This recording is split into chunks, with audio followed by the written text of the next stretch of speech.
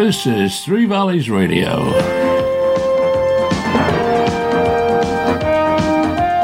It's Friday night, 7 o'clock. It's time for the Bresbet Racing Show. And on the show tonight, we've got Fergal O'Brien, Richard Phillips, Mick Fitzgerald, Jamie Snowden, Nick Schofield, Colin Brown, Milton Harris, and Dave Wilson. Plus all the news and fixtures, and maybe the odd surprise guest as well.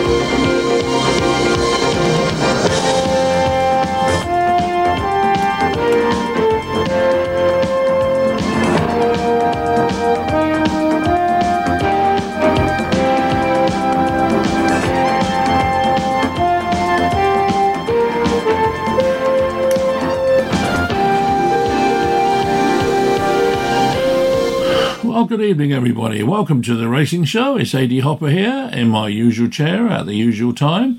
And we're going to kick straight off, as we always do, with Mr. Mike Padden and all the news. Hello and a warm welcome along to this week's edition of the Racing News, brought to you with all the news from the racing media. That includes Racing TV, the Racing Post and the Sporting Life. I'm Mike Padden, and here's this week's first story. Unbeaten chaser Laurent Pressé will bid to land his first Grade 1 on Saturday when he takes on a potential field of 5 rivals in the Virgin Bet Scilly Isles Novices Chase at Sandown on 220. A winner on all 3 starts over fences, the Venetia Williams trained runner cruised to victory on his first step up to graded company in the Dipper Novices Chase on New Year's Day under Charlie Deutsch.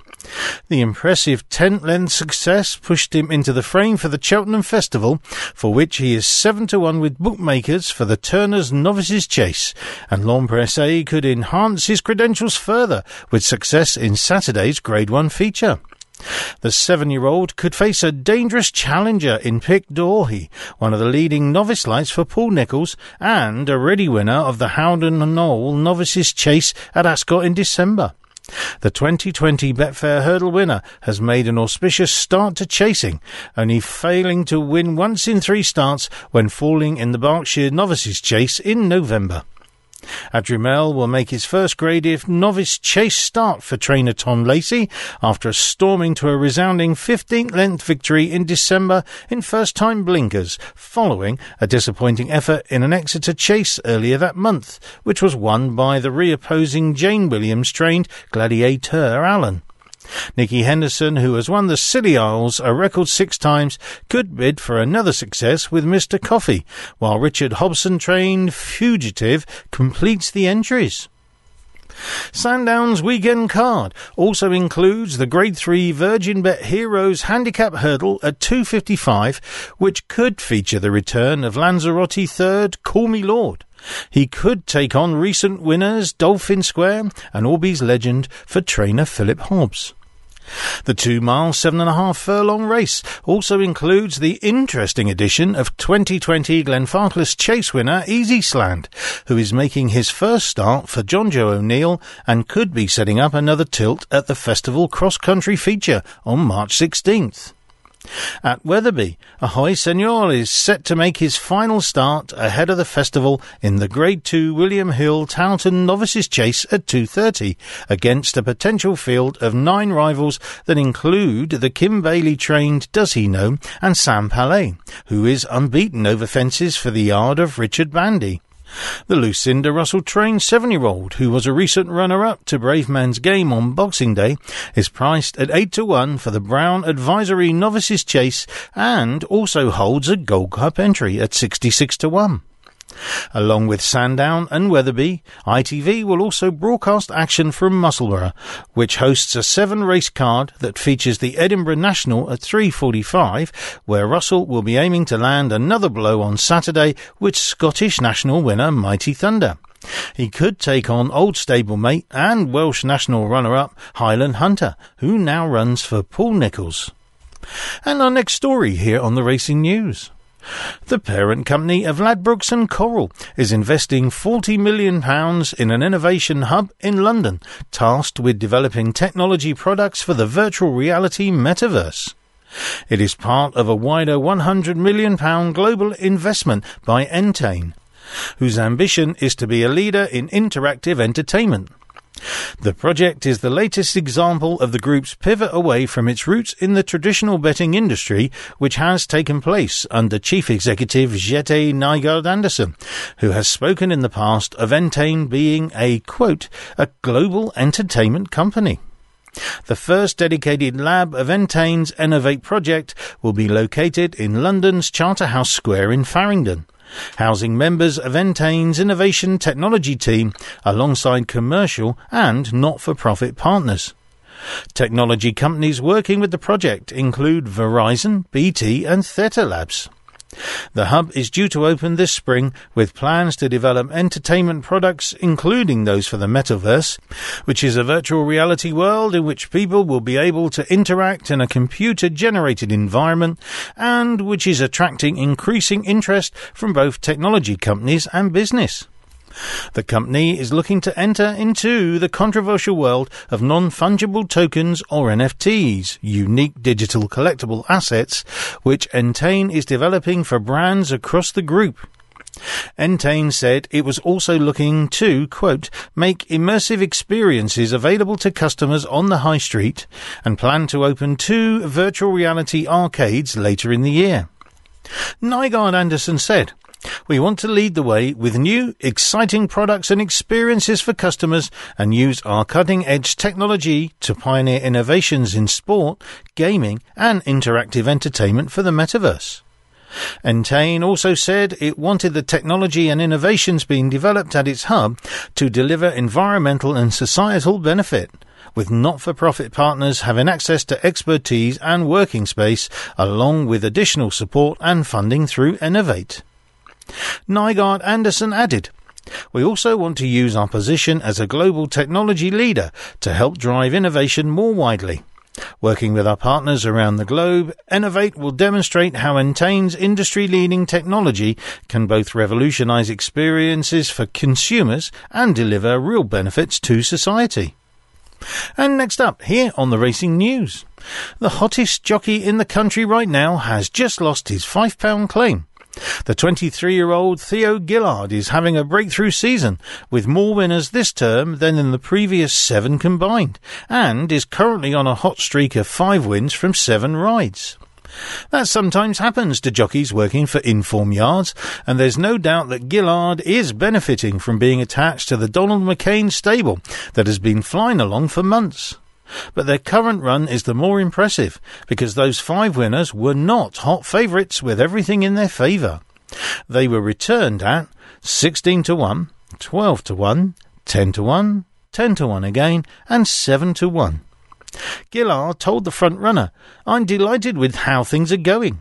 The way the horses are running, it's a lot easier to ride winners. Last season was probably my first real season properly, if you like. This season, touch wood, I've stayed injury-free and everything seems to be snowballing.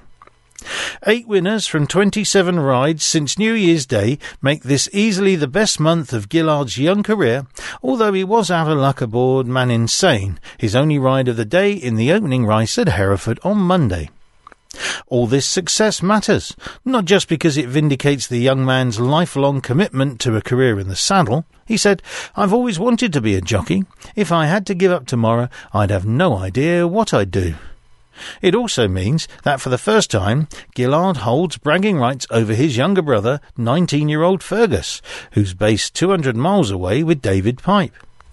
He had a really good first couple of seasons riding, says older brother. It's been a bit steadier this season. So there's some competition between the two of you? He says there isn't at the minute, Gillard responds wryly, but I'm sure there probably is.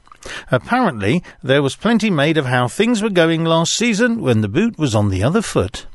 He's a really good rider, yeah, you'd be happy for each other. But there's a bit of competition there as well, because that's brotherly love, isn't it? We're both quite tall, and a lot of people say we ride similar.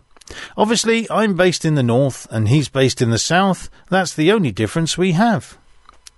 He's probably a lot more well-spoken than me, better at interviews and that sort of thing. How did that happen? I don't really know. I'm a bit of a black sheep, to be honest. I came up north when I was 16, and I've sort of evolved into what I am from being up here this long. The pair grew up at the Dorset base of their father, Mark Gillard, who has supplied both with occasional winners. Us kids shared a pony growing up, and then we got a racing pony and shared him as well. I was no good at school, and as soon as I finished there, I came straight up to Donald, because I knew the McCains through pony racing. Gillard must surely be amongst the tallest of jockeys at 6'3", and the front runner is, amazingly enough, not the first to suggest that the basketball court might have been a better choice. He reports that he has his weight under control, but nevertheless directly impacted by the planned end to the £3 allowance, which has provoked such controversy. With the allowance, you're going to the races in a better frame of mind. You're not wasting all the time, he says. Until COVID times came along, he had a pretty serious sauna habit. It was daft, really, he said. You get in the saunas Sundays, even if you had top weight, just because you were in the habit of getting in it every day. Life will be dead tough with no £3 allowance and no saunas at the track. Well, on the other hand, his claim is about to be reduced from £5 to £3. A competitive disadvantage, but at least it will be easier for him to do the weight. He said, it's going to be difficult if I'm going to have to raise my minimum weight, or I'm going to have to start wasting loads again. I don't know if they're reversing the decision about the allowance, but I'd like it if they did, and I know plenty of other lads who would do too. And our final story on this week's racing news. Aidan Coleman hailed Paisley Park a champion after the 2019 Stayers Hurdle hero came from last to first in a dramatic third success in the Welsh Marches Stallions at Chapel Stud Cleve Hurdle. Now a 10-year-old, Paisley Park gave the opposition a sizable head start after coming close to not consenting to set off, sacrificing as much as 15 lengths to his rival as he momentarily planted before eventually sailing past all four of them in the closing stages to register a heartwarming victory. Despite ITV pundit Ruby Walsh saying he would have turned back to the paddock having seen Paisley Park drop anchor, Aidan Coleman recovered the situation and went in pursuit of his rivals. Slowly clawing back the deficit, he was just about back in contention at the top of the hill, and turning for home he started to take aim at Lisnagar, Oscar, Champ and McFabulous. Closing in on the leaders after the second last, he jumped to the front at the final hurdle before sprinting away from Stayers Hurdle favourite Champ to register a brilliant but bizarre big race victory. Coleman said, he has that in him. He's nearly done that a couple of times, and eagle-eye viewers will have seen it. Just before the tape went across, I gave him a yank and a belt down the neck to say, "Cop on, I know what you're thinking," and he still did it. This is really special. The longevity of this horse is a testament to his ability and his character. He takes all the plaudits.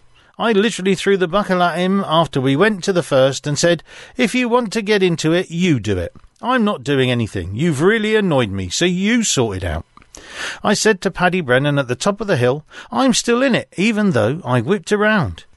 He's just different around this track, and regardless of what's gone before or after, this is very special for a multitude of reasons, mainly because of how much of a champion he is. Coral will now go 8-1 from 33 about Paisley Park, regaining the Stayers Hurdle crown, with Champ eased to 5-1 from 11-4 for the same race. Last year's winner, Flooring Porter, now heads the betting at a general 7-2.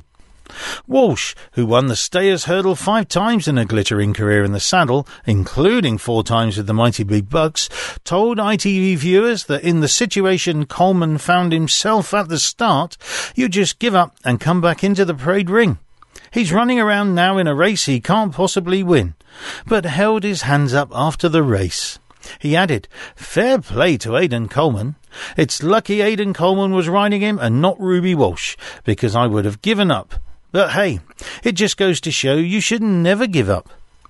Having delighted the crowd, Paisley Park, who is owned by Andrew Gemmell, was given a hero's welcome as he returned to the winner's enclosure, and trainer Emma Lavelle likened the reception to the festival itself. she said.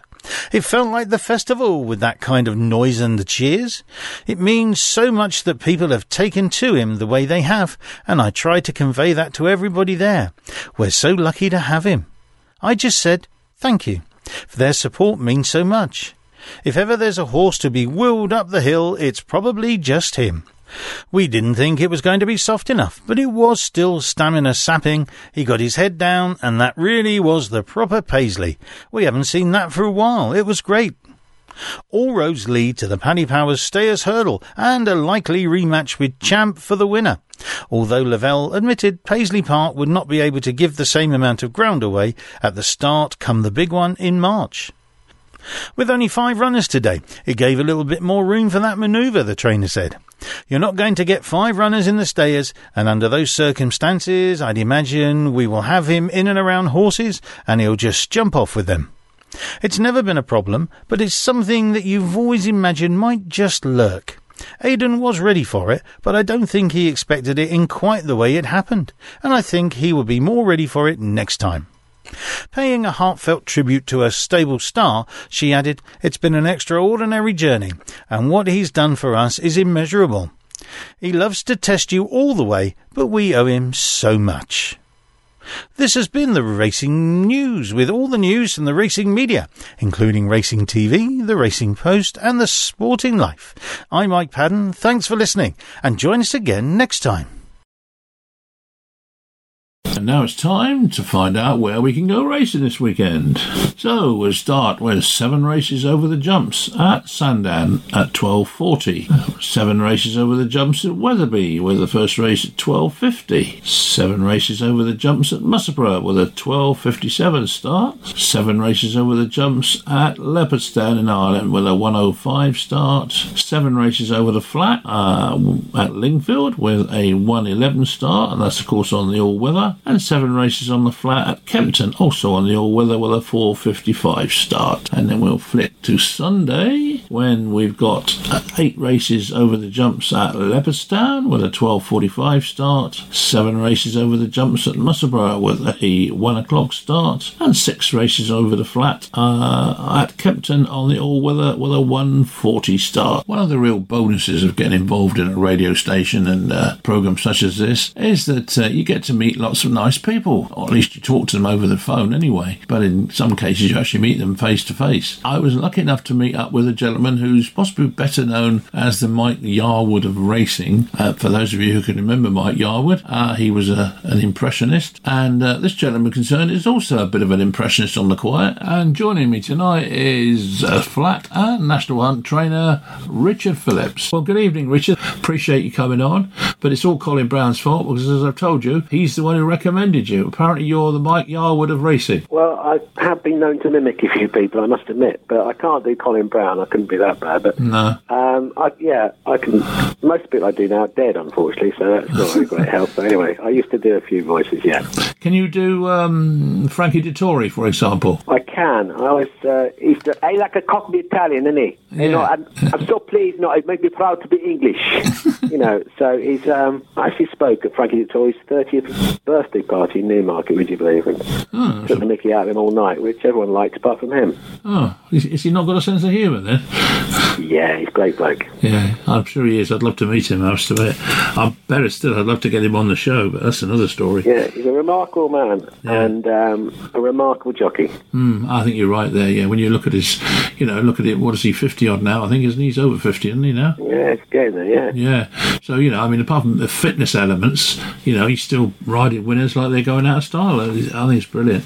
I think he's brilliant on the big day as well, and a lot of young jockeys should copy how he rides. He hardly ever uses the stick, or the whip, or whatever you want to call it. Yeah.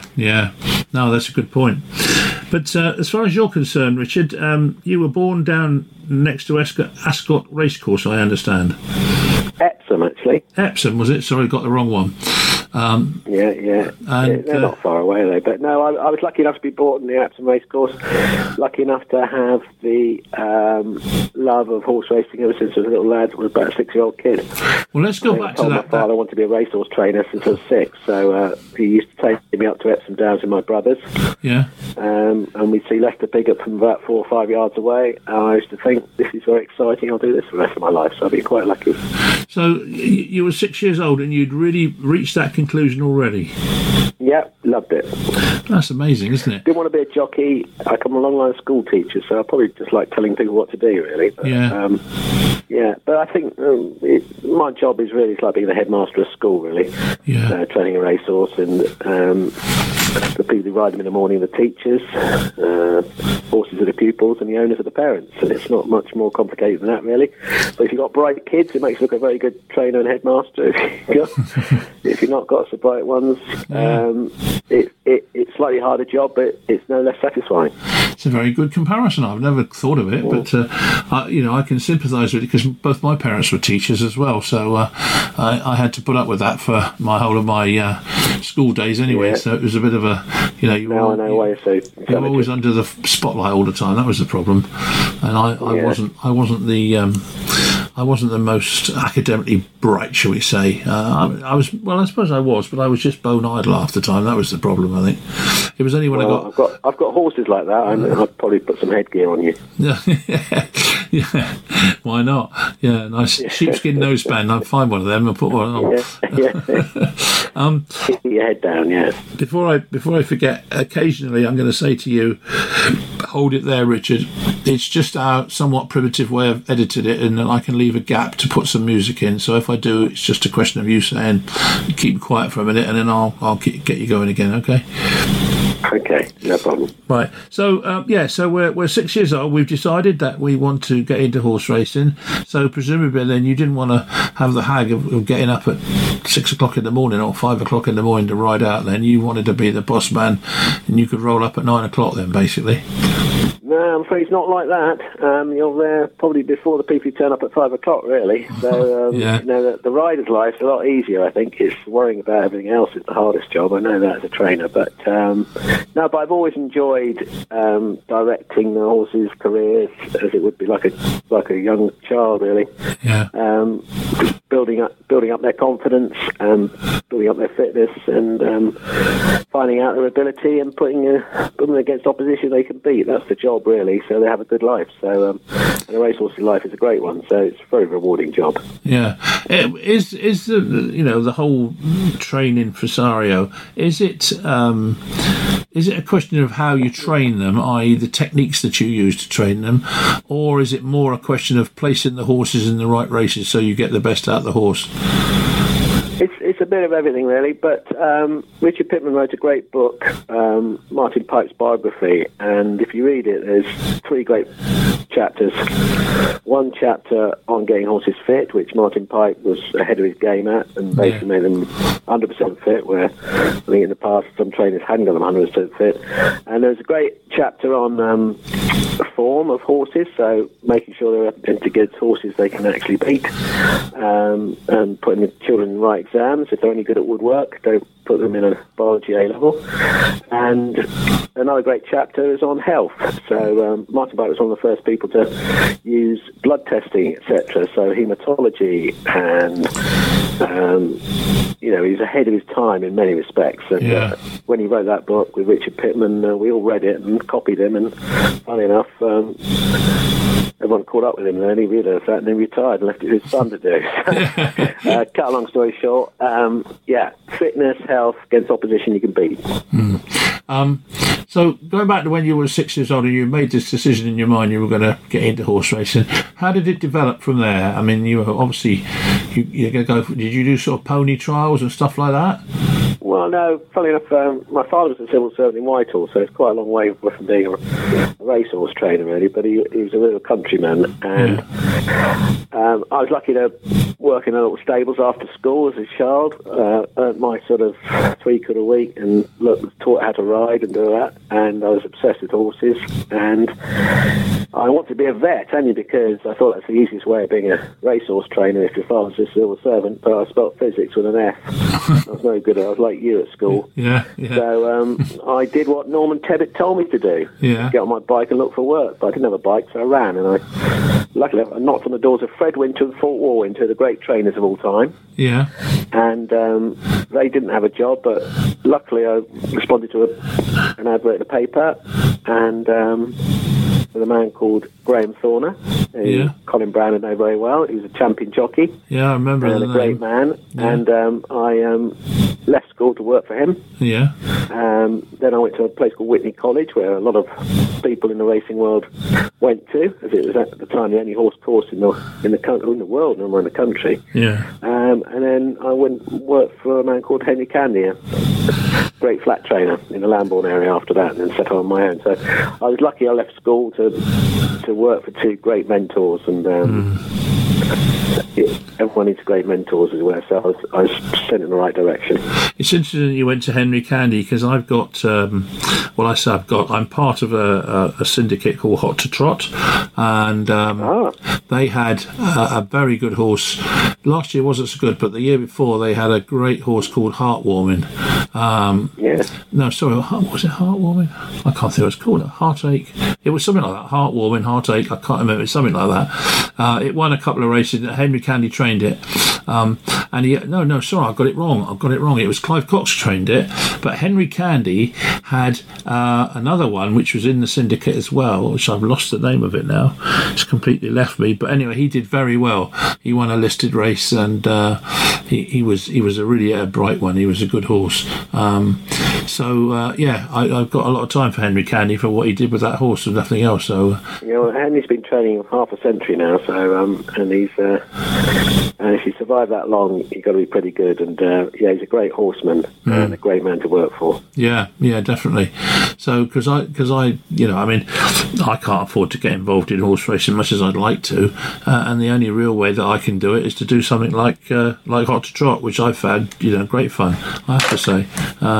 80% of racehorses are run by syndicates these days, and and hopefully that will increase because you don't have to be a millionaire to share a racehorse. So it's getting more and more accessible, and the more people who get involved, the better. Yeah, absolutely.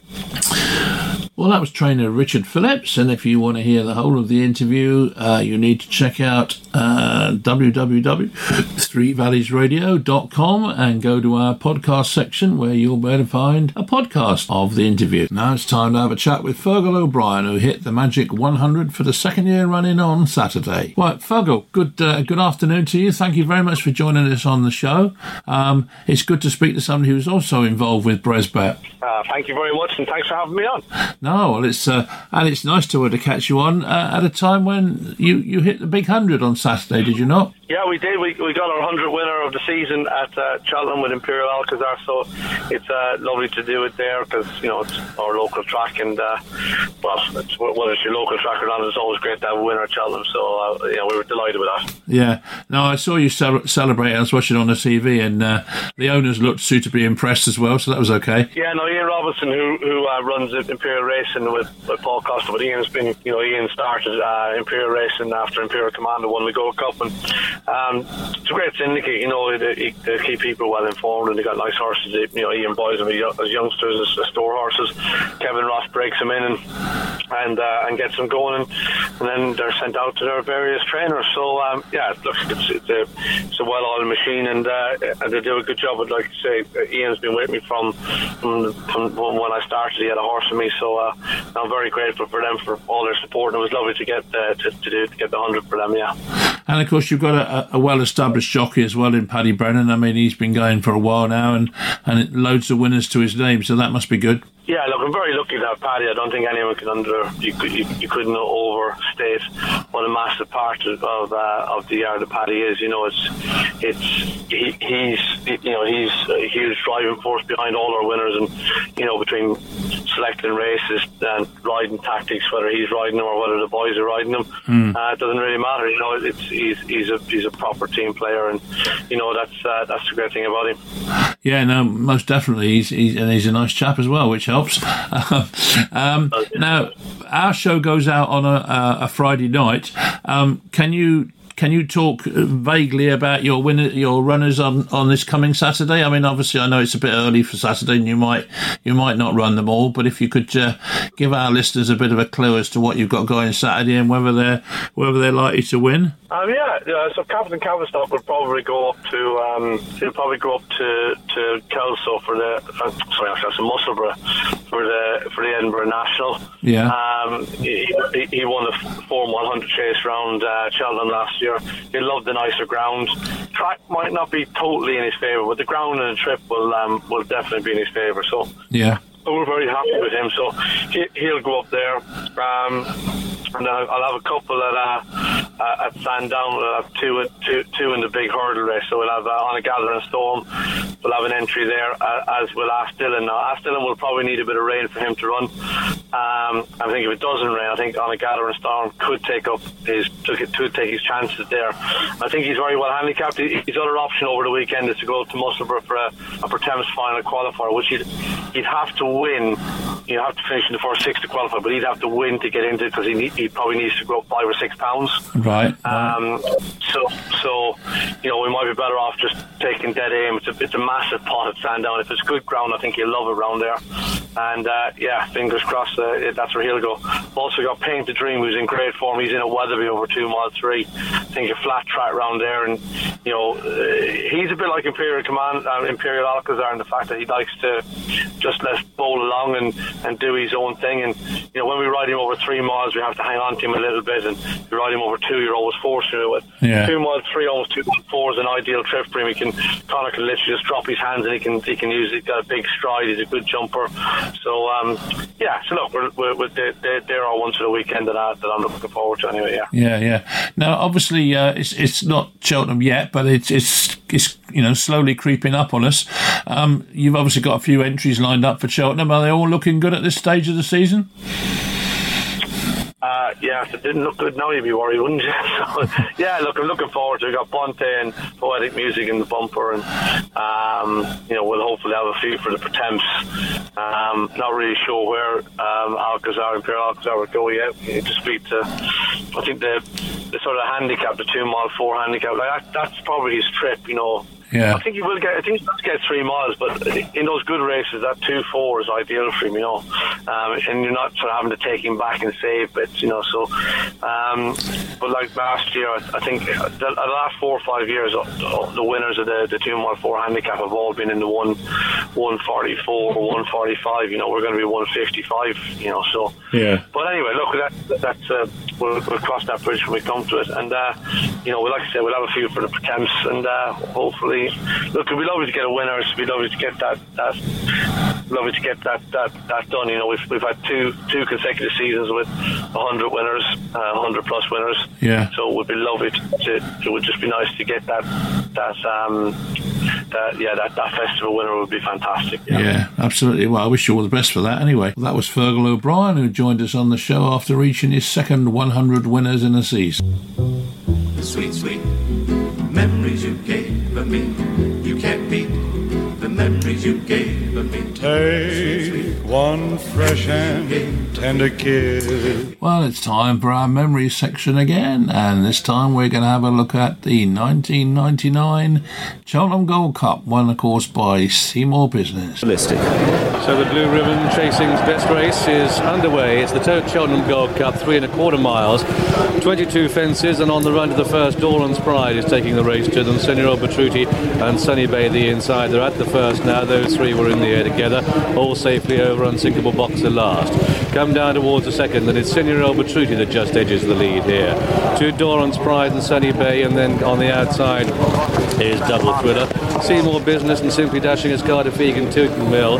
And then behind these we've got Go Ballistic on the inside of Addington Boy, with Florida Pearl and Unsinkable Boxer a little bit remote early on, but a long, long way to go. They're only through the first quarter mile on a strong pace set by Senor Bertruti, the local hero, to Doran's Pride sitting in second and Sunny Bay third, and then we've got in fourth place Double Thriller, Simply Dashing and Seymour Business, and then goes Teton Mill. Down the hill they go to fence number 3, Senor Bertruti on the inside of Doran's Pride from Sunny Bay and Double Thriller. Out wide, left of picture is Seymour Business in the light green sleeve jacket, followed by Simply Dashing and Escata Feig. Florida Pearl held up towards the rear by Richard Dunwoody as they race on towards the water. Teton Mill towards the inside at the moment, over the water there. The back markers Addington Boy and a very patiently ridden Unsinkable Boxer. Now an open ditch coming up as they gallop towards it. It's number 5, and it's Senor Bertruti from Doran's Pride and Seymour Business and Double Thriller. Sunny Bay towards the inside from Teton Mill and Go Ballistic and Simply Dashing, and then Escata Feig as they continue along towards another plain one, and 3 in the air together there. Slight mistake by Sunny Bay, just pushed along on landing as they now make a slight left-hand turn up the hill, and it's Doran's Pride on the outside of Double Thriller and Senor Bertruti and Seymour Business. This is an open ditch, a big one, and the leaders take it safe. A mistake by Teton Mill there, that's very unusual. He was awkward at that, and Sunny Bay got a slap down the neck on landing. On towards another plain fence, and it's Double Thriller from Doran's Pride, and then Senor Bertruti towards the inside of Seymour Business, who was really booted into that one. Sunny Bay is next. Unsinkable Boxer is quite badly detached at the rear of the field under Tony McCoy. Must be a good 15 or 20 lengths off the pace, which is now being set by Double Thriller with Doran's Pride alongside, and then Seymour Business from Senor Bertruti, Simply Dashing, Escata Feig as they take the fence to the top of the hill, and the leaders take it safely. Addington Boy is one from last. Unsinkable Boxer the back marker. Amazing patient race by Tony McCoy on Unsinkable Boxer, the relative novice in this event. As they come down the hill, this will be 3 out next time round, and Teton Mill is being pulled up. Teton Mill is out of the race, so they continue the run down the far side, and it's Double Thriller who has it. Doran's Pride, Paul Carberry looks round, and Simply Dashing makes a bit of ground under pressure, gets 1 or 2 reminders, head down towards the turn into the home straight for the first time, and past their point of departure shortly, and it's Doran's Pride in the lead. 2 on the inside, Double Thriller, they go 1 and 2. Seymour Business is in third place, and then Sunny Bay with Simply Dashing up on the outside. A horse that finishes Senor Bertruti the inner, and then Go Ballistic and Escata Feig, and then Florida Pearl. Teton Mill and Norman Williamson's got off him, so clearly the horse is a problem. They come down towards fence number 12.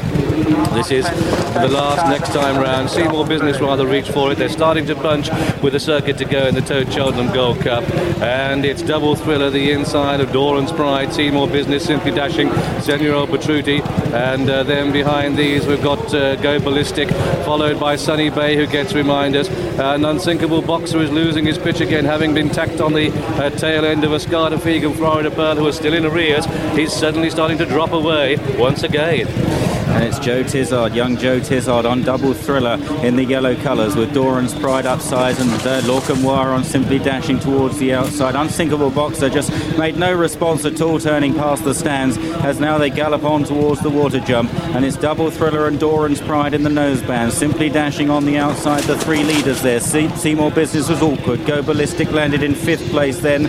Florida Pearl is making headway under Richard Dunwoody, and Unsinkable Boxer has been pulled up as they clear this open ditch, and there 3 in the air once again together. The back marker now is Senor Bertruti, and it's Simply Dashing from Doran's Pride is being pushed along. Double Thriller, and they take this plain one. Go Ballistic, mistake Seymour Business. Florida Pearl is getting a bit closer, then Escata Feig and Addington Boy as they climb now towards this big open ditch. It's 6 from the finish in the 1999 Tote Gold Cup. Double Thriller and Simply Dashing take it together from Go Ballistic and Doran's Pride, with Florida Pearl getting much closer now, moves into 6th place spot. The red Jacket, and now they continue on towards another plain fence. Doran's Pride is very hard driven, and it's Double Thriller on the inside of Simply Dashing as they take this one.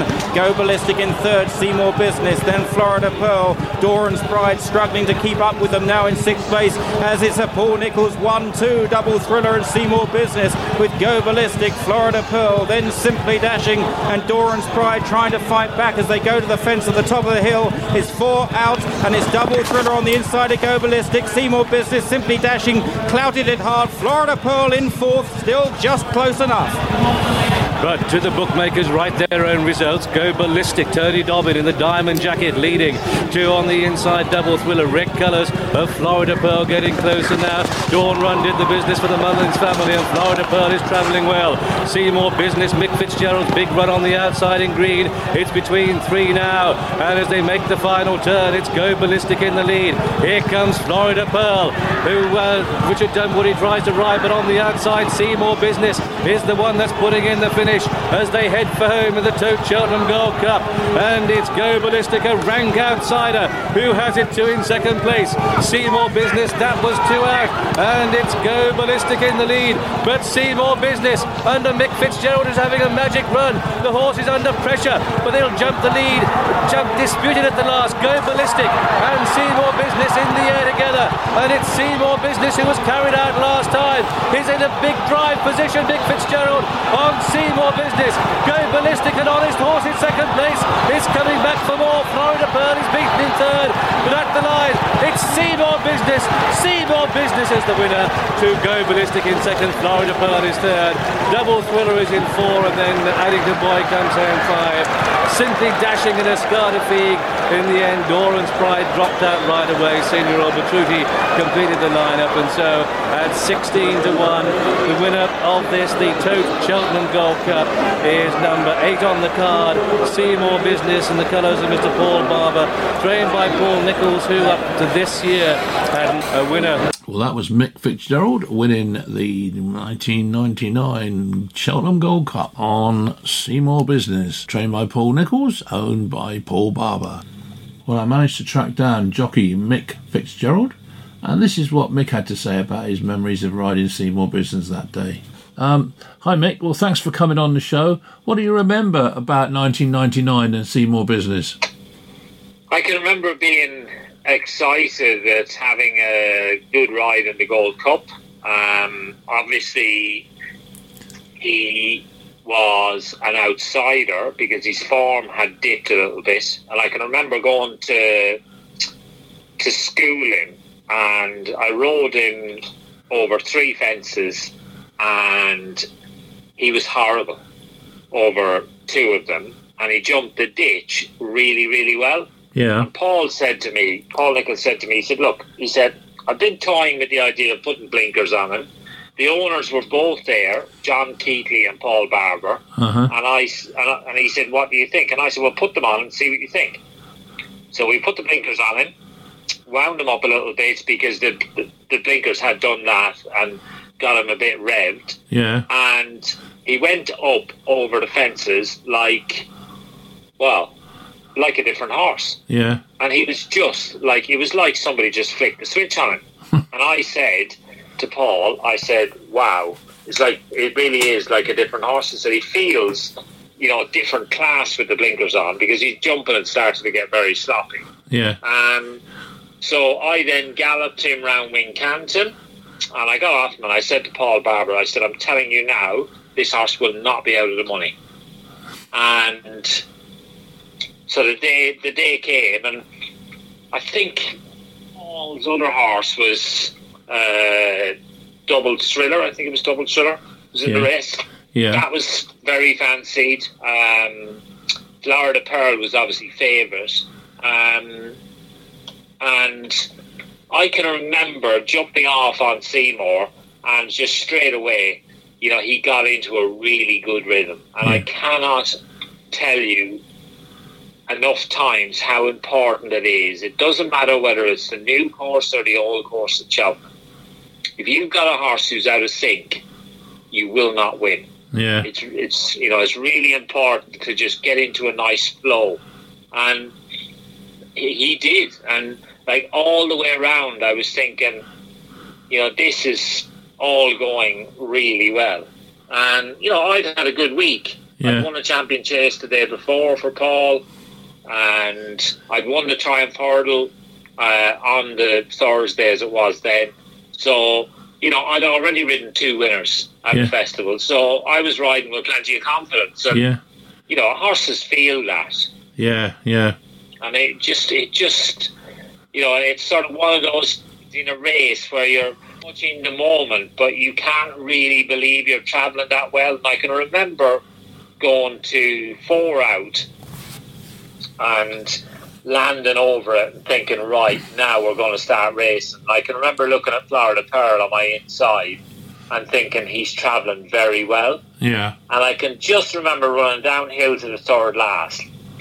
And when we landed over the 3rd last, I watched Woody give him a squeeze. Yeah. And he didn't pick the bridle up straight away. And I thought he's beat Florida Pearl.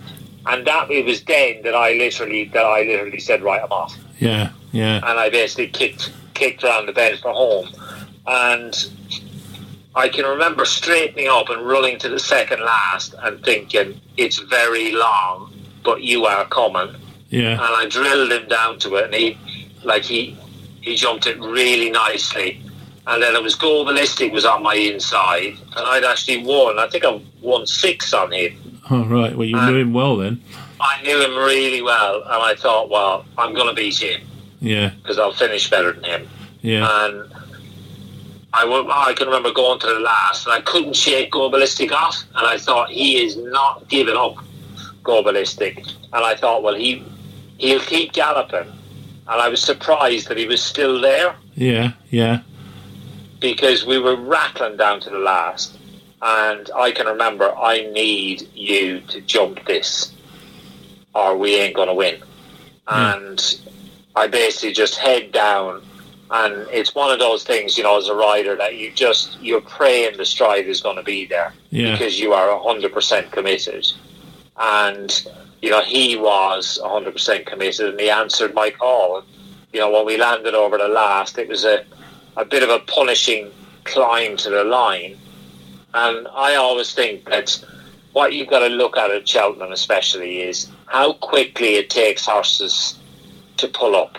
Yeah. That gives you an idea of how much they've got left in the tank. Yeah. And he pulled up very quickly in the Gold Cup. Yeah. Because he'd given me everything. Well, you can't ask for more than that, can you? Give you everything. No.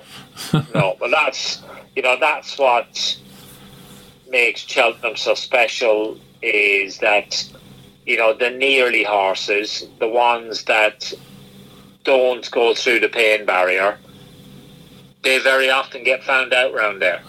Yeah, quite.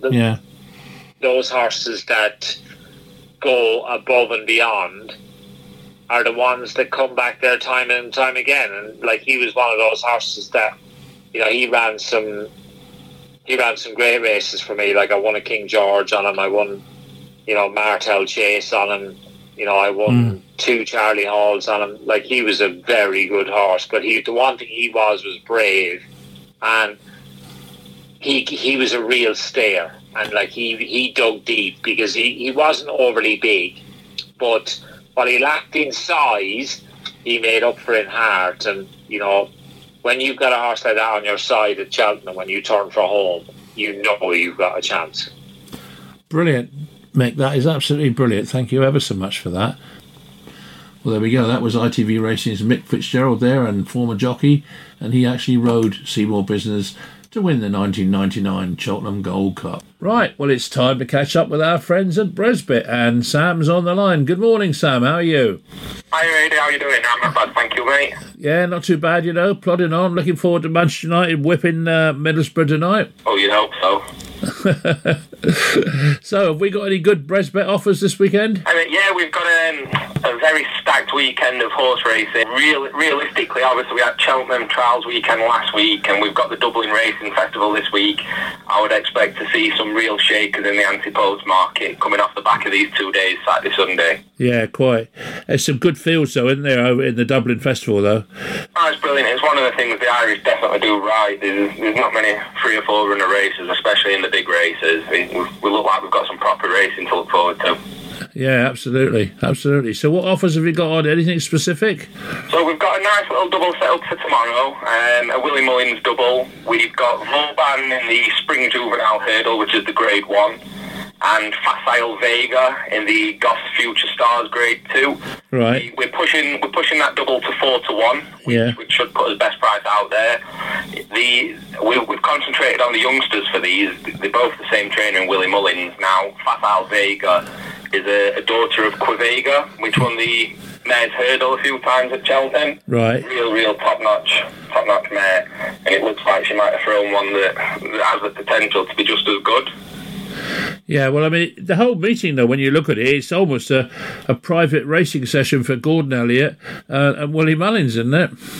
Yeah, I mean, you definitely expect those two to share the majority of the winners. Paul Nicholls sends a couple over. We've got Frodon going tomorrow in the Irish Gold Cup. Yeah.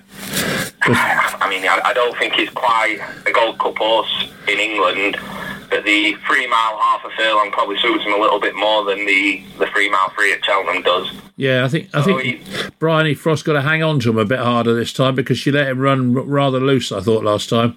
Yeah, I mean, she gave him a great ride at Down Royal, and then the King George was a bit of a strange race. Obviously, we had the outside of the field winning in Tornado Flyer, which kind of gives you a good mark that the Irish are mob hands again. Yeah. But he's the kind of horse he likes it his own way. But I think they might just have twigged that if you don't let him have his own way, he's not quite the same horse. Yeah, quite. And Bresbett's also having a look at the rugby. Yeah, we've got the start of the Six Nations tomorrow.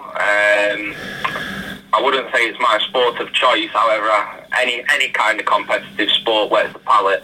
And we've got 2 big fixtures. We've got Ireland v Wales and Scotland v England tomorrow. Yeah. Now, what we've done is we've boosted Ireland and England both to win their games from 11 to 10 out to 11 to 8. So a nice little boost there that could well land. Well, they could do, but being a Welshman, I should be shouting for Wales, mate. There you go. Yeah, there you go. It looks very competitive. I mean, in recent times, the gap seems to have narrowed, even to Italy, who are kind of well-established 6th place in the tournament. The gap definitely seems to have narrowed. Yeah, absolutely. So all these offers then are on the specials page, are they on the website? They'll be on the specials page on our website, and they'll also be chock full through the day as well as other things. Yeah, good. Okay, Sam. Well, that's great. Listeners will be diving into that a lot, hopefully, and let's hope we have some good sport over the weekend. Excellent. You have a good weekend, mate. And you, Sam. Thank you very much. Thank you, mate. Cheers. Bye-bye. Well, there we have all the Bresbet offers for this weekend, especially focusing on the Dublin Racing Festival. So, if you want to get in touch with Bresbet, go to their website. Go to their website, which is www.bresbet.com. Well, now it's time to catch up with the cheeky chappy himself. Of course, it's Colin Brown. Well, good morning, Colin. How are you this morning?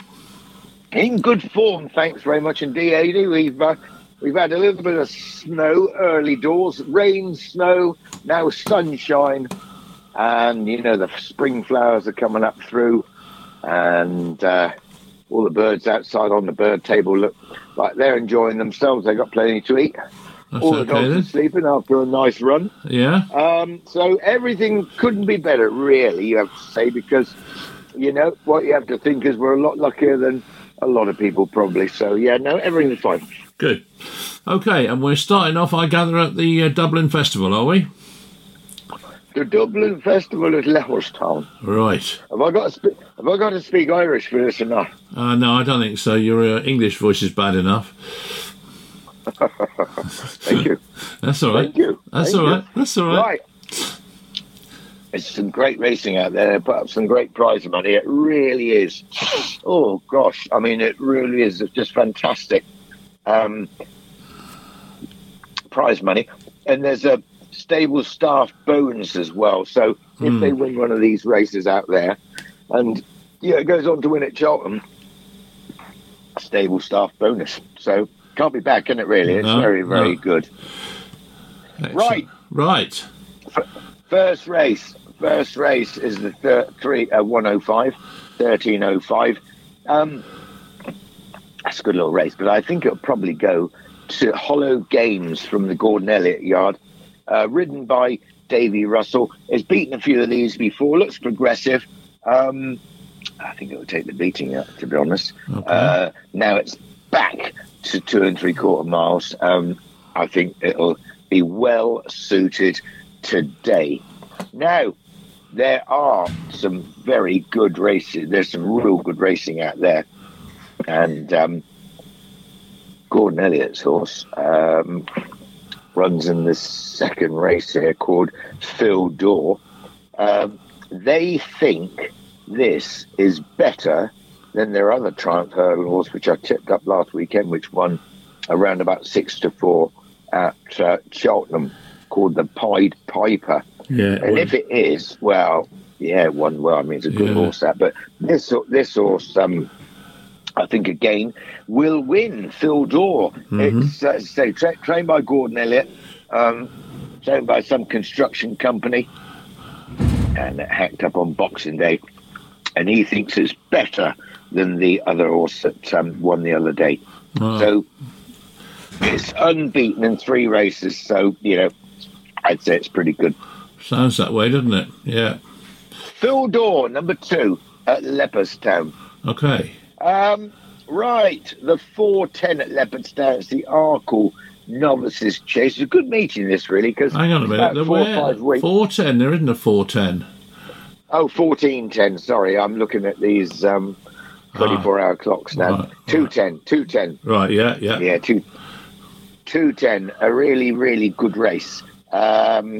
You've got a decent horse in there, Saint-Sam, trained by Mullins, and Rachel Blackmore takes the ride there.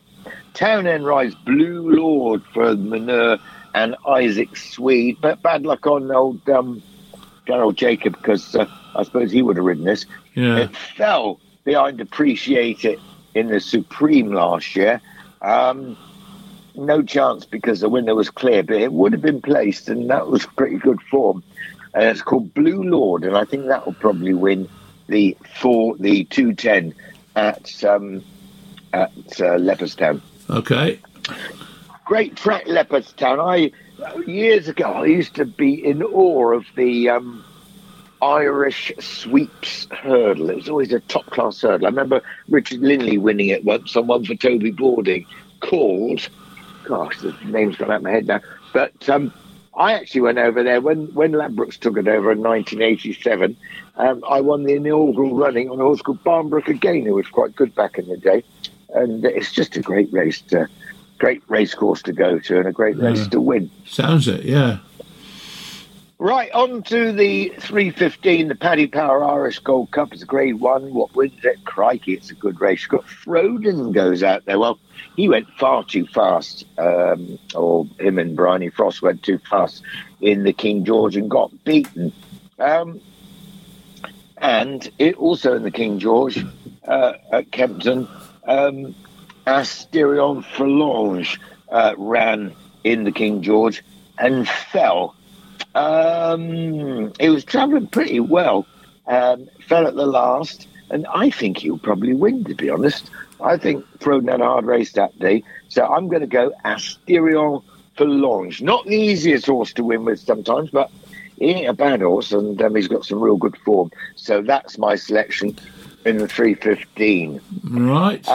After that, I'm going to leave Ireland, I think, and I think we'll come back to England and have a look at a bit of English racing. If you want one out there in Ireland, like in the 4:25, there's a horse called Faisal Vega that hacked up at Leopardstown in its only national flat race over 2 miles. I'd say that will probably win. It's well bred, and I would say it'll probably win. It's Willie Mullins, but it's about 5-4 on. So when we get back to England, I think we're going to go flat racing. Is that all right? Yes, all right with me. Okay. I like flat racing as well as the jump racing. So where are we going? Lingfield? I think we'll go to Lingfield. Okay, fine. Let's go to Lingfield. Fine. Okay. In the first race there, was favourite on the horse called Aljal. But I think that Peerless Percy can win this. Hollydore rides it. It's about 11-4 on my book at the moment. And it's trained by Ali Stronch. Good little trainer, actually, not too far from here. It was a good second of 14 at Newcastle last time. Before that, it won at Newcastle. Might have just needed its last race. And I think it looks handicapped well enough to win today. We've got some good racing at Lingfield today because we've got the Derby there. And it's always a race that I love going to. I like attending this meeting, I'll be honest. Mm-hmm. And it's some very competitive racing. Right. On to the handicap at 251. I'm having a look at now. It's quite a competitive little handicap. Radeski runs in the race, and that's ridden by Holly Doyle, deputised Tyler Hurd. Is trained by David Evans. He's secured Ryan Moore's services here, and he's not a bad sort of horse. Is it? But say it's quite a competitive little race, and I think it'll probably win. Ryan Moore rides it. It's called Is It? And that is in the 251. We got the Winter Derby Trial. Now, always an interesting race. Richard Hannon's got Fancy Man in the race. He had some pretty solid form last year. He won 3 of his 9 races. King of the South, ridden for William Knight, owned by Mr. Saif Ali. Another horse that's just been win. It looks a bit of an improver. And Al Zarakwan, Hollydore rides for Archie Watson here. Again, quite an improver. So, which one wins the races? I think I am going to go for King of the South. It's about 4-1. It's trained by William Knight. Good trainer. Trains in Newmarket. Callum Shepherd takes the ride. I think this could win the Winter Derby Trial. It's a listed race, but, it is a good one. But he looks to me a bit of an improver. And sometimes, this time of the year, you've got to be looking at horses that have just, hit form, which what this one has, and I don't think it'll be too far away. Now, in the 4 o'clock, it's the Catchy Stakes. Poor old Catchy. He lost his life. He broke his leg down at Lingfield, but he was a great racehorse and he loved racing. And this is a listed sprint race. I think Ryan Moore can ride the winner here on a horse called Rohan. Quite well beaten at Ascot on pretty soft ground, but before that, 5th at the Curragh in a decent race. He's a horse that won at Royal Ascot in June. He won the Wokingham. So Rohan again for David Evans, and he has secured the services of no better jockey in the world than Ryan Moore. So Rohan for me. Now we're going to move to Sandown, listeners. Sandown Park. Just see how Mary is as well. Mary will be listening in, Nadie, as always. I'm sure she will. She said last week you put me on a little bit late. She says, and I don't know, she was probably just having a little whiskey nightcap or something like sherry or something like that, and she missed it. She missed it. So she said, you put me on very late. Is that so that, you get all the good people on first, then get me on last just to bore everybody else, or what? No, we try and get all the bad people on first and you on last because you're good. I don't think so. Anyhow, Mary, if you're listening, let's hope you're enjoying yourself. And let's start with the Virgin Bet Novices Hurdle at Sandown Park, one of my favourite tracks. And I love working at Sandown, but I'm not there tomorrow, to be honest. There's a certain tipster going around who undercuts a few people price-wise. And to be honest, it's a bit naughty, really, in our game. We try and be nice and level. And so, some of these tracks go for the cheaper option because it's all about the price. They say it's all about saving money. I wouldn't agree with that, but there we go. Anyhow, first race here Henderson will win this with a horse called Balco. Second at Auteuil in May. Second at Auteuil in April. He's got some pretty nice form. I think he'll take the beating. So that's in our first race on the card, and that is a horse called Belkill. But the one he has to beat probably is Shall We Have One More? This horse, they thought it was an absolute machine, but he got well beaten by Constitution Hill here last time. Heavy ground. I don't know. I think, I think we'll just go along with the Henderson horse, because Shall We Have One More was disappointing last time. Although it was a good race, and the second horse came out and ran a good race behind John Bomb the other week. We shall see. Anyhow, I'm going to go for the horse trained by Henderson. Right, on to the 1:15. It's a handicap chase, and it's a human race as well. What wins it? I'm going to go for a horse of Ollie Murphy rides for Diana Watt this year. Some nice horses in train. Ollie Murphy trains it. Coleman rides it. One at Sandown on the 8th of January. It's called Gunsight Ridge. I think this is just a little bit of an improver. It's gone up a few pounds, £5 in fact. And there's a few in the race like Dolus and Hatcher and one or two. They're probably maybe, haven't got as much improvement as this one has. So that Bundoran he beat here, he takes him on again. I'm going to go for him anyhow. Gunsight Ridge in the 1:15 at Sandown Park. Okay. The Contenders Hurdle, a listed race at 150. Well, Goshen turns up, and the more rain, the better. To be honest, he has been a bit of a disappointing horse, you have to say. But he wasn't beaten too far at Lingfield behind Brewing Up a Storm last time out. That wasn't a bad run, really. I'm going to give him another chance. He was bumped before the lost second on the road. I'm going to go Goshen, round about 3-1 to win the 150 at Sandown. Well, I shan't be doing that one. Why not? You don't like Goshen? Well, I've lost too much money on him up to now. So, do you know, when I did my Cheltenham previews, when was it?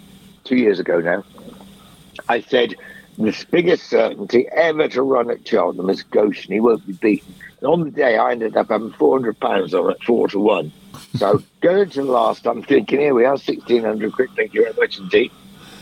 And he fell. Yeah, and he's not really impressed since, is he? No, he hasn't. You're absolutely right. Venetia Williams' horse is like a bit of soft ground. And in the 220, a horse called La Hombresse, I think will win again. That's about 5 to 6 favourite, but I think it will win again. And then the 255, John Joe O'Neill's just got that cross-country chaser, Easy Land. He was second at Tiger Roll last year, and he's given him a little run over hurdles today just to get him fit for the festival and protect his handicap. But there's one horse that I think could run a big race at a big price today, and it's trained by Harry Fry. It's about 25-1. It's called If the Cap Fits. He's a bit better than you. He's a bit better than some of these, to be honest. And he did a good bit of work the other day. And he's ridden by Ben Bromley, who claims £7 for the Manures, and I reckon he's got a chance. So I'm going to go each way if the cap fits. And we got 19 runners, so you can back him each way. With some of the firms, you can back him to be in the first 6, probably get about 10-1. So I think that's not a bad bet. Okay. The 3:30, the Masters Handicap Chase. What wins this one? Real Steel's been, I must say, a bit of a disappointment coming out from Ireland. Cat Course was withdrawn the other day. I think they sort of had their eye on this race, and horse called Dees Arbor, also a winner here at Sandown Park last February. In fact, it was this race that he won last year for 137 with Richard Johnson in the saddle. He's up £5 to 142, but I don't think he'll be far away. They're my two against the field. Put them in the forecast. 2 and 3 in the 3:30 at Sandown. Dees Arbor and Cap Course, 7-1, 15-2. They're not bad prices, I must say, not bad prices.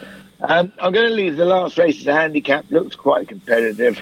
We'll leave it alone, I think. So, listeners, that is it for now. Okay. Let's hope we get a few winners. Well, let's hope so. You had 4 last week, so you're slightly going up again now, so that's good. Good sign. Oh, good. Yeah. On up. That's what I like to hear, boss. Yeah, you had 11. Like to hear, yeah. You had 11 to 8, 9 to 1, 5 to 6, and 8 to 15. So that wasn't too bad. And you had 2 seconds as well. So. Thank you. Yeah, you're obviously improving a little bit. Yeah, I'm getting them good, aren't I? Yeah. Not complaining at all. Indeed, you are, dear boy. Good. Oh, lovely. So where are you off today then? You're off racing this afternoon, are you? No, I'm not racing today. Oh, right. I'm racing until Monday, to be honest. Yeah. Right. So a couple of days are easy. Yeah. Okay. Good. Right. Well, thank you, Colin. That's excellent stuff. And we will speak to you next week.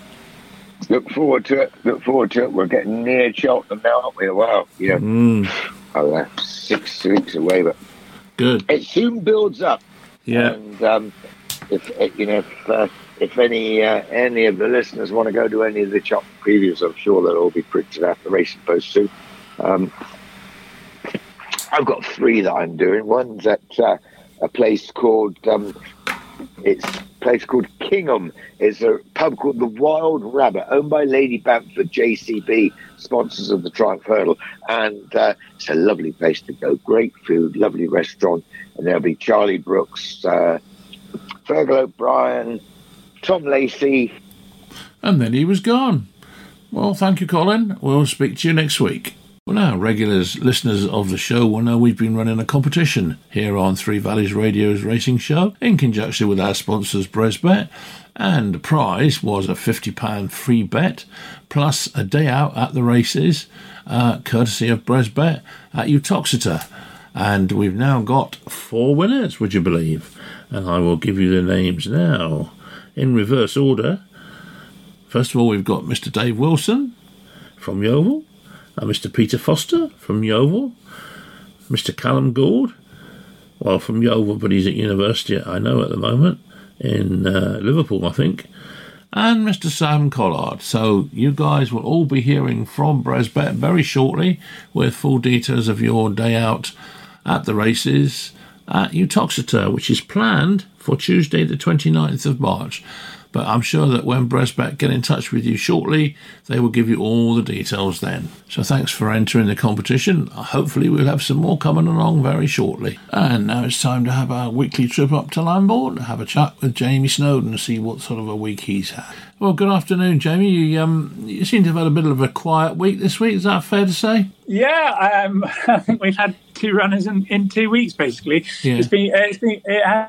It has been quiet on the racing front, but obviously we've got a lot of the sort of softer ground horses ready to go, and obviously there hasn't been any rain at all really in the last couple of weeks, so it's very dry. Yeah, I mean, what does a stable do when you're in a situation like that, when you've only got 2 runners in 2 weeks or whatever? I mean, what do you do to amuse yourself? There's still plenty of work to be done at home, but. No, there's still plenty of horses to go out and be exercised every morning or what have you. So life carries on here as normal. But yeah, obviously the runners front has been what have we had? We've been ticking away gently. But I mean, generally, still, I was looking if I can find it. Where is it? 70% of horses running up to form in the last 14 days.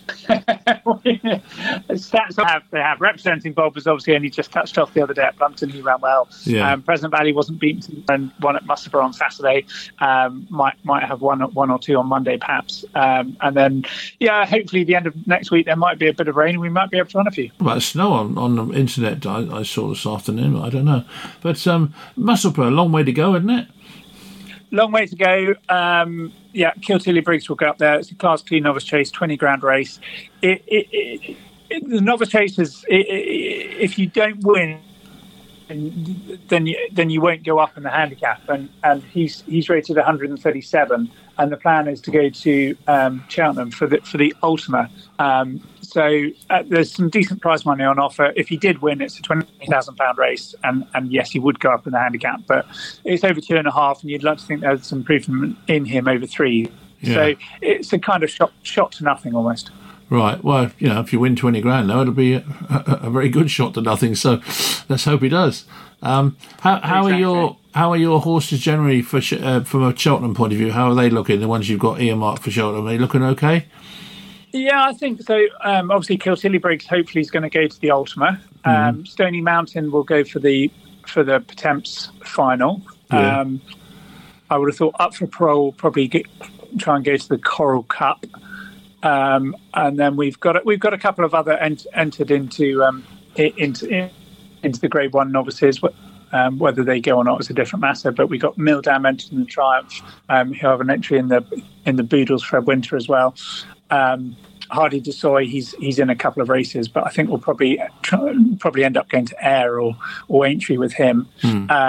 Then we've got what else? Anything for Love's in the Mares race, Gitmakers in the Ballymore.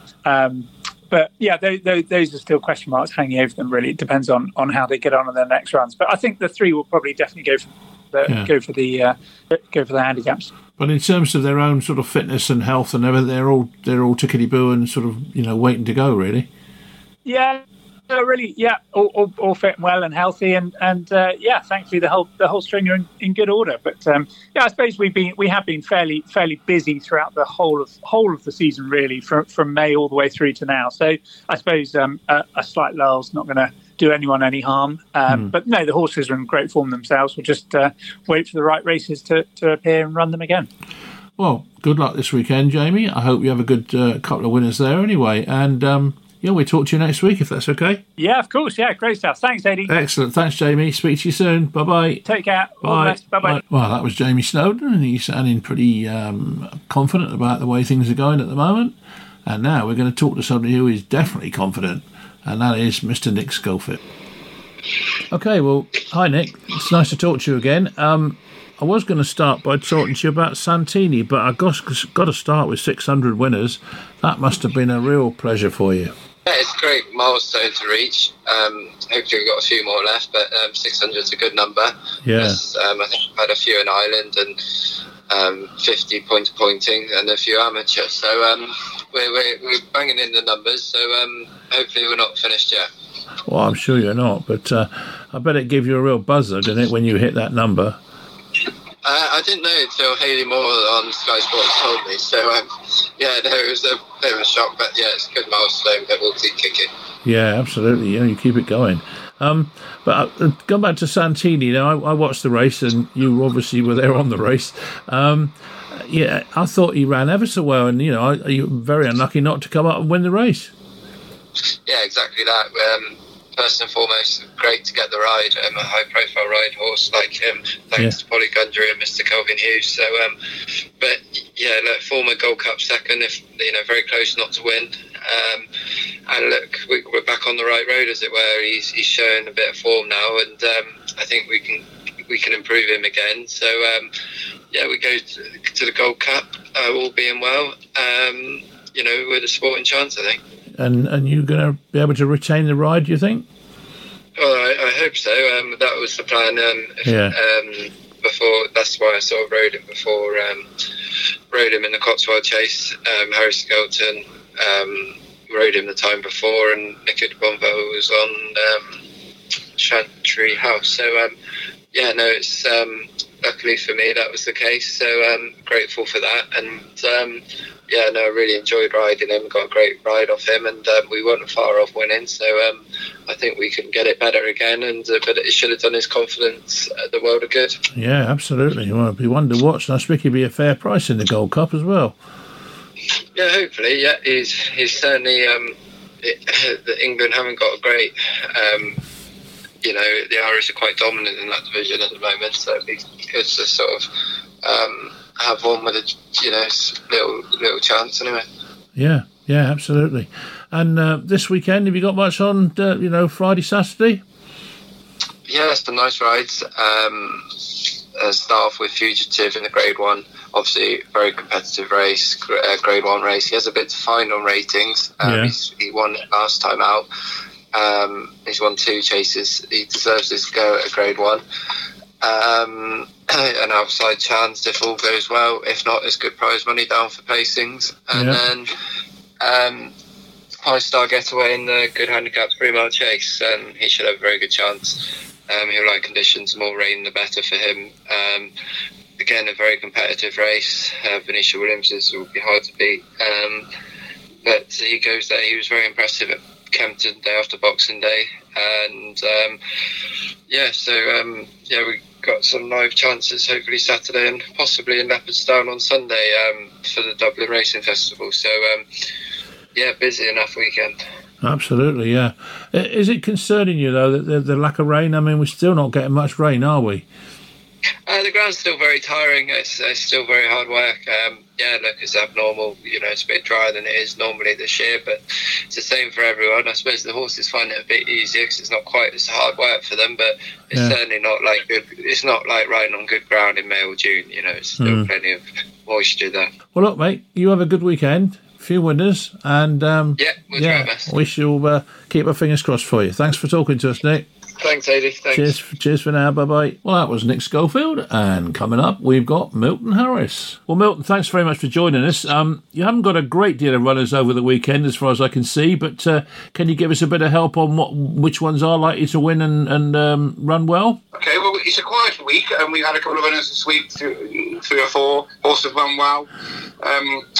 I think at the weekend we're going to be, as you say, quiet. We've got a busy week next week. We run Hasty Parisian at Doncaster. The entries will be out tomorrow, I believe. Yeah. He's a nice horse. We expect him to go close, and he's improving all the time. He will improve for a step up in trip, but he definitely is worth a consideration up at Doncaster. Right. We've got global agreement entered in a few places. He wants a bit of rain.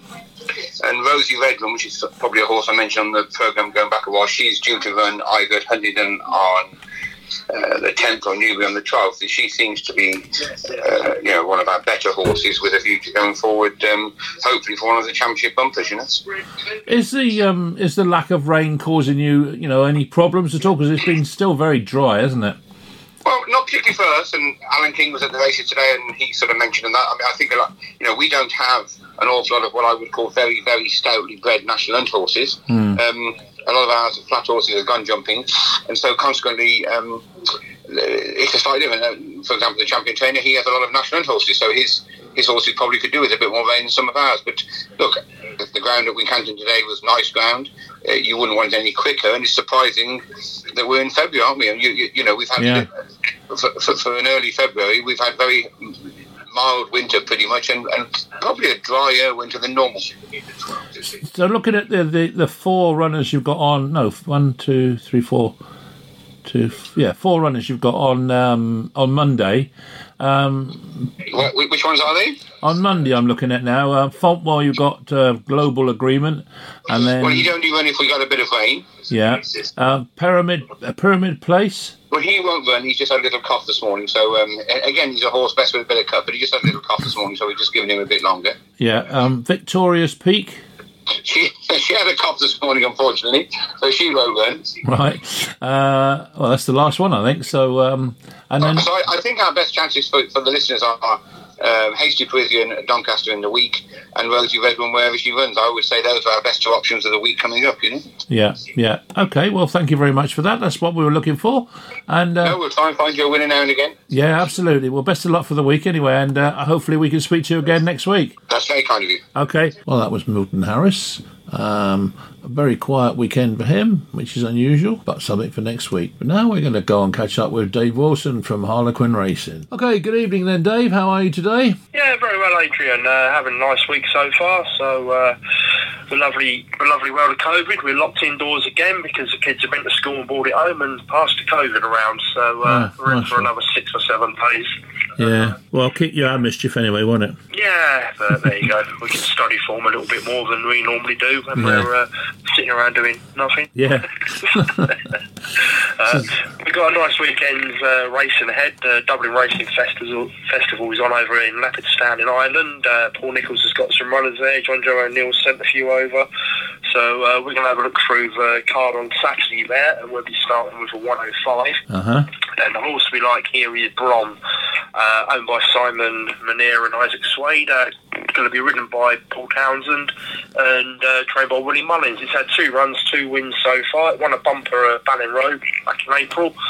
and then it changed stables and moved up to Woody Mullins and come out and ran on the 2nd of January at Naas, and it beat a horse called Killer Mode and another one that was a couple of lengths back behind that was Flame Bearer. Now, Flame Bearer come out last week in a 17-runner race and won by 12 lengths. So it shows the strength of the form. So we're going to suggest a small each way bet on it. It's priced up around about 6 to 1, so that's a 105 Bron. Okay. Moving down to the 135, a horse that we really like here is Vauban, another Paul Townend and Willie Mullins joint connection here.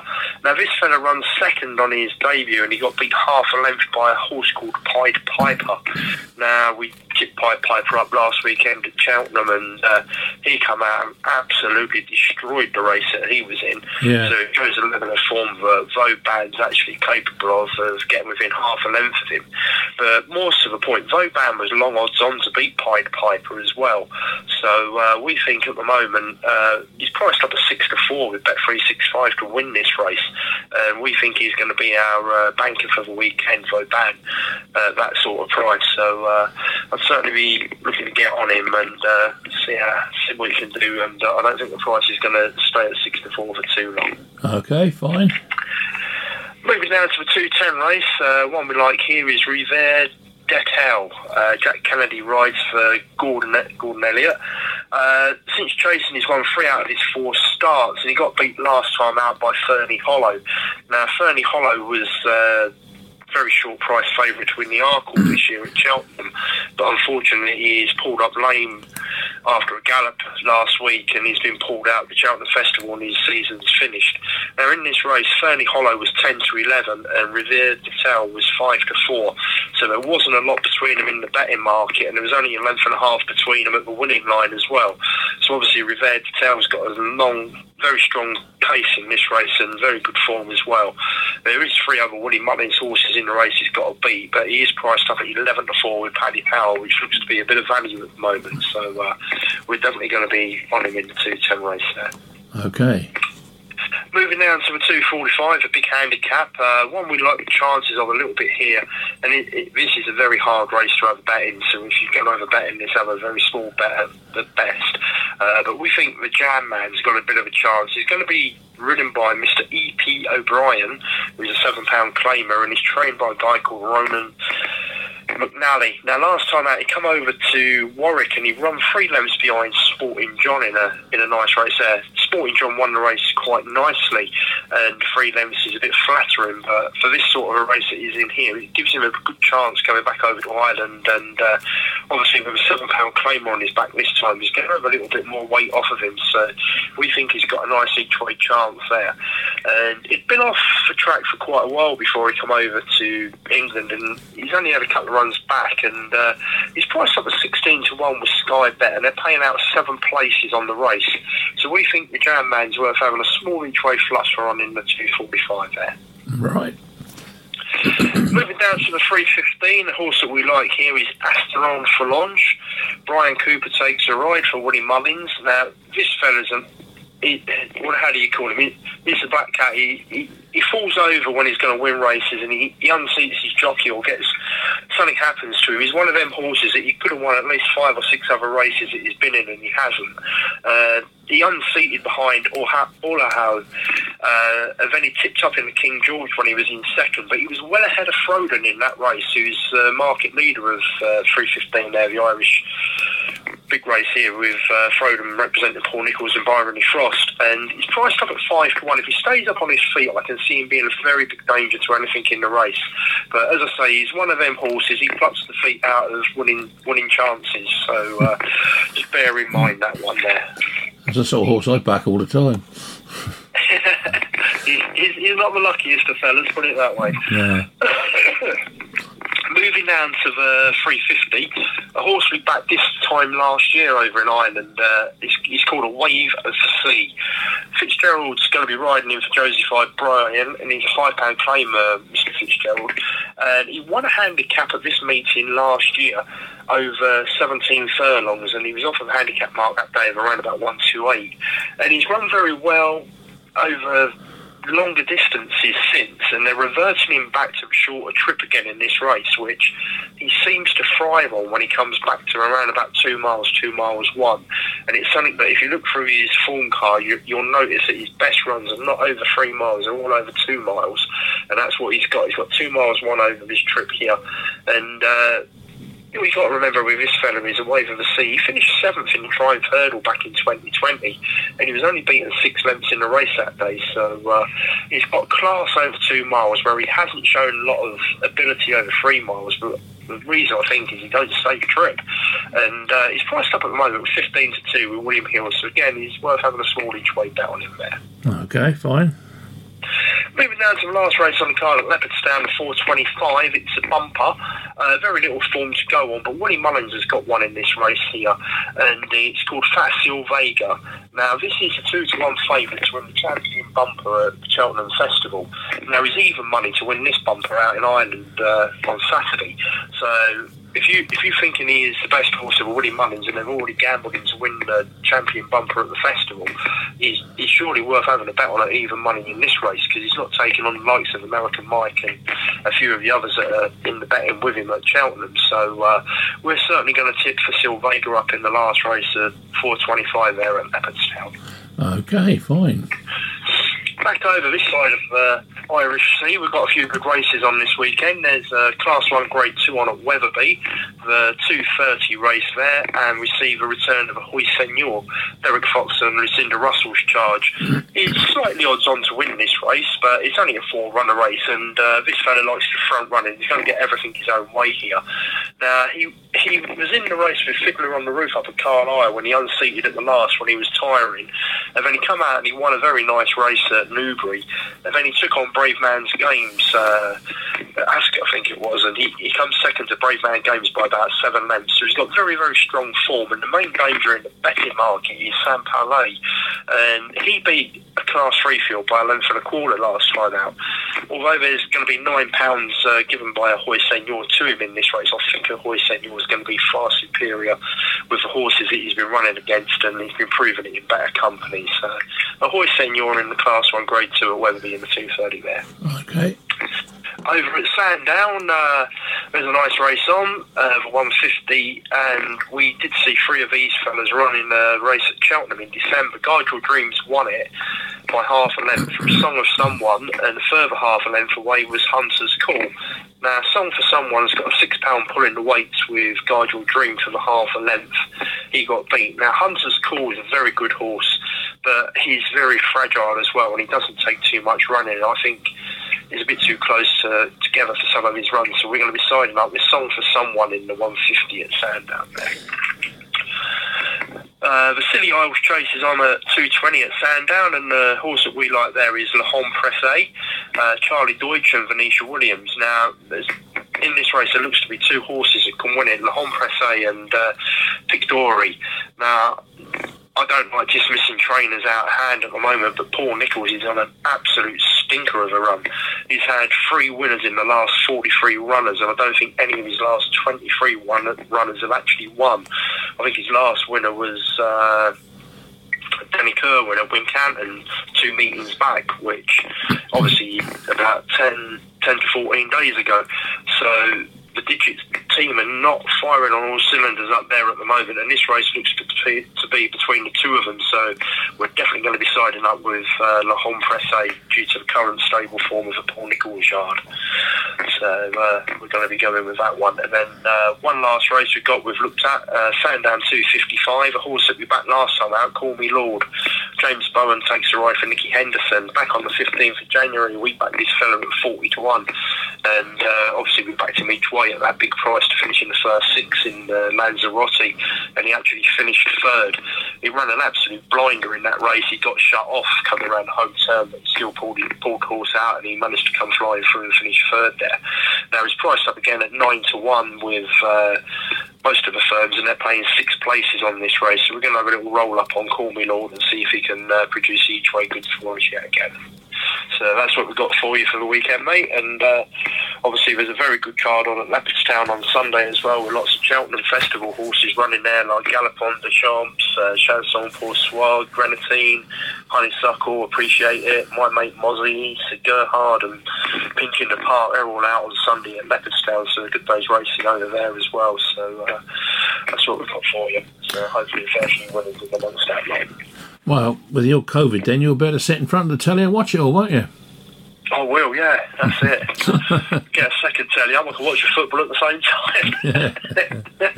Good. Well, thanks for all that, David, and we'll speak to you next week, mate. Lovely. Cheers, mate.